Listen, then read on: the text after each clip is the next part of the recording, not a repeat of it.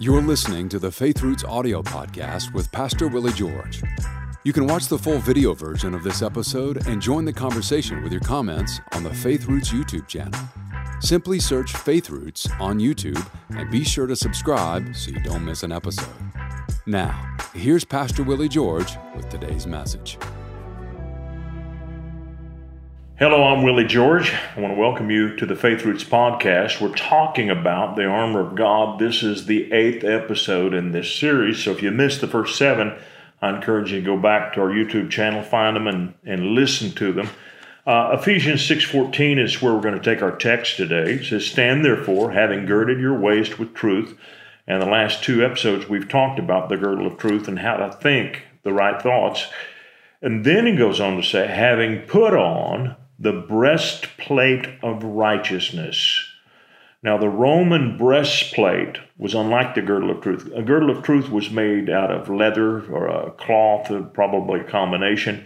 And it was not as snazzy as this breastplate. The breastplate protected all the vital organs in the torso, covering both the front and the back. It actually went over the back. And the breastplate was not only tactical, but it was ornamental. It was something to behold. It was very pretty. And it could weigh as much as 40 pounds. The breastplate is connected to the human spirit. Now, I told you that these weapons, this equipment that we have, it's for 3 primary parts of our being. Number 1, the mind. And that's what we talked about. The girdle of truth is all about the guarding of the mind. Then there is equipment for the mouth, and there's also equipment for the spirit. And the breastplate of righteousness is equipment for the human spirit. The Bible says in the book of Proverbs, guard your heart with all diligence, for out of it are the forces of life, or the issues of life. Out of your spirit come all of the great things God wants to do in you, and you have to guard it. You know, it's like a well. And I told the story one time in children's church about a family that got sick, and they all died because they had a well, and an old hog, a sow, had fallen in, and her little pigs followed her in. They all fell into the well, and they polluted the well, and the family didn't know it, and they drew up the water, and they drank it. And it was filled with all this putrefaction, and it killed them. And they died because their well was polluted. The reason that the hogs fell in the well was not protected. That's why when you have a well, you build a wall around it. You put a lid on it. You not only have a wall, but there should be a lid on it. We read in the scriptures that part of what they did with wells, they had big slabs of stone that covered those wells. And for good reason, because they didn't want birds falling into there or any other kind of animal falling into the well. It wasn't just a human safety precaution, but it was for the purity of the well. And so when the scripture says, guard your heart with all diligence, for out of it are the forces of the issues of life, the picture here is of a well. And your human spirit has to flow with the right things, or you won't have life to the fullest, and it's important that you guard it. So the breastplate was a tactical weapon to protect the human spirit. Now, it's called the breastplate of righteousness. God himself is righteous. The reason that we feel comfortable in approaching God is because we have in us this innate sense that God is fair, that God is just. You know, when God came to talk to Abraham about the destruction of the cities of Sodom and Gomorrah, Abraham immediately asked this question, will you destroy the righteous with the wicked? Far be that from you. Shall not the judge of all the earth do right? And Abraham went into intercession for the cities of Sodom and Gomorrah because he had a nephew there, Lot, and he prayed for him. And because Abraham prayed, Lot was spared. Now, Abraham was trying to pray for the cities, but he quit praying after 10 righteous. He asked God to spare the city for 10 righteous, And he would have had to get that down to at least 4, and because there weren't that many righteous people there. But Abraham appealed to God on the basis of his righteousness. He knows God is righteous. We know that. Listen, if you don't believe that God's fair, if you don't believe that God's true, that God is good, if you can't believe those things about the Lord, it's hard to love God. It's hard to approach God. It's hard to believe that God's on your side, that God wants to bless you and help you, if you don't believe that. And so the breastplate of righteousness is huge, because it not only is about us, it's about what we believe about the Father and how we believe He's good. Listen to what God says about Himself. This is James, half-brother of Jesus, writing in James 1:17. Every good gift and every perfect gift is from above and comes down from the Father of lights, with whom there is no variation or shadow of turning. God never changes His character. He is not evil. Evil happens, and God permits evil to happen. But God has given us authority in the earth, and we have a lot to say about resisting evil. And a lot of times we don't know. We're ignorant about resisting evil. We don't know how to do it, and as a result, we suffer needlessly. Christ, in His humanity, wore the breastplate of righteousness. Isaiah 59:17. For He put on righteousness as a breastplate. Now, righteousness is a relational position that a subordinate assumes toward an unquestioned superior. When we say that the moon orbits the earth, we're making a statement about the moon. We're saying that the moon is subordinate to the earth. When we say that the earth revolves around the sun, what are we saying? We're saying that the earth is subordinate to the sun, that the sun's mass and gravity is greater than the mass and gravity of the earth. Therefore, the earth revolves around the sun, the moon around the earth. It is a relational, it is a relationship, and we have a relational tie to God. That's what righteousness is.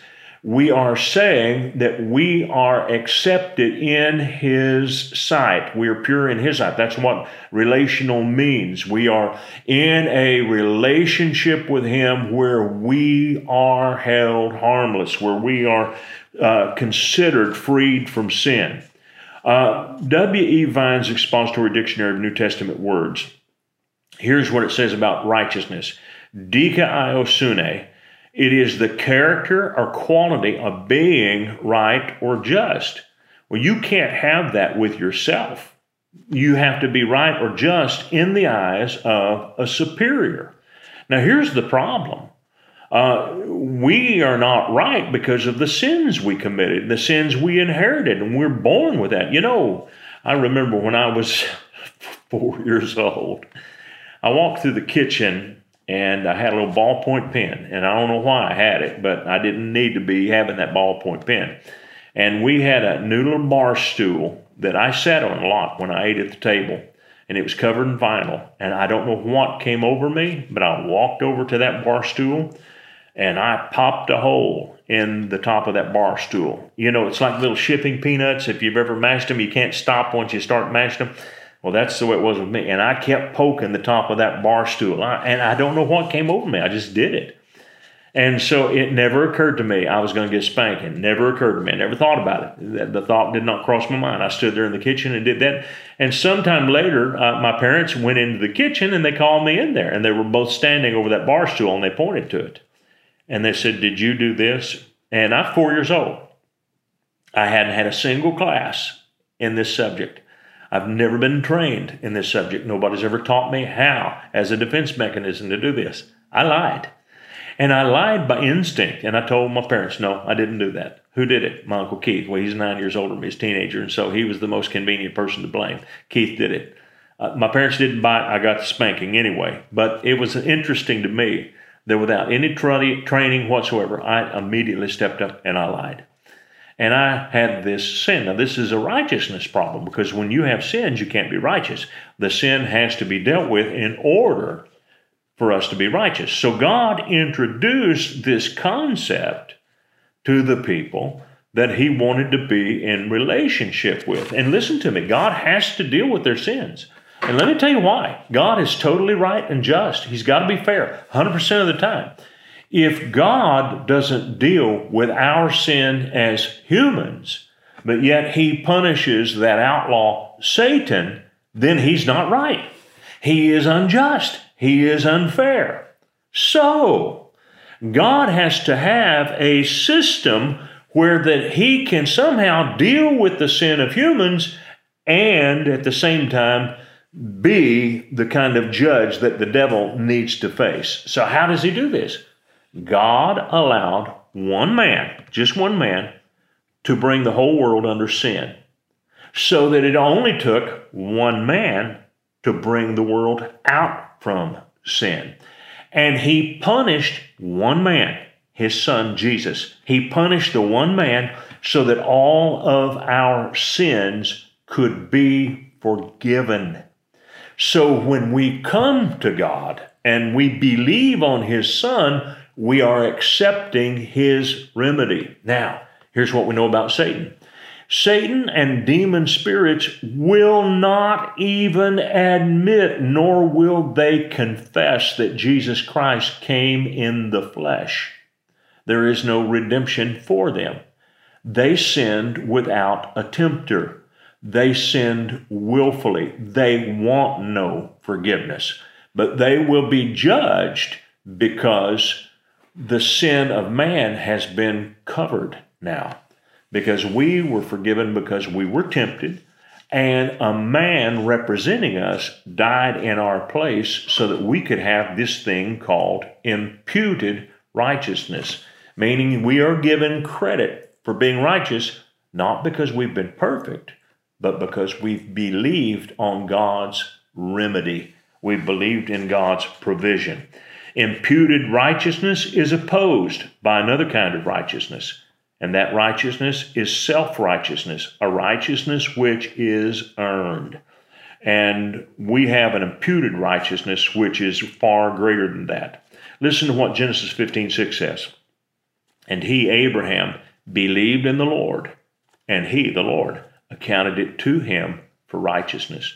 Doesn't say Abraham was perfect in all of his deeds. It says he believed. He believed in the substitute, and as a result, he was declared righteous. Listen to what David says in Psalm 32:2. Blessed is the man to whom the Lord does not impute iniquity, and in whose spirit there is no deceit. In other words, David said the man who admits his wrongdoing before God has no deceitfulness in his spirit. God does not, he does not impute iniquity to him because he repents. He accepts God as substitute. God, I accept what you did for me. I've sinned, but I accept what you did for me. What that does is amazing. It creates a confidence in me, a sense in me that God's on my side. And listen, it's amazing how you can stand against any enemy when you thoroughly believe and are convinced that God is on your side. That is not something that happens in your head. That's why I said there are tools that God gives to your mind, your mouth, and your heart. Righteousness is of the heart. It is of the heart. And so when you accept that righteousness that belongs to God, but he gives it to you, it's his to give to you, and you accept that, you have an amazing confidence to be able to stand against the power of the evil one. All the time I have for today, but we are certainly not done. We'll be back tomorrow for episode 9. I'll see you then. We hope this message has been a blessing to you. Ratings and reviews help us reach more people, so take a moment to leave a review on your podcast app and consider sharing an episode with a friend or family member that needs to be built up and encouraged in the Lord today. Thank you for listening.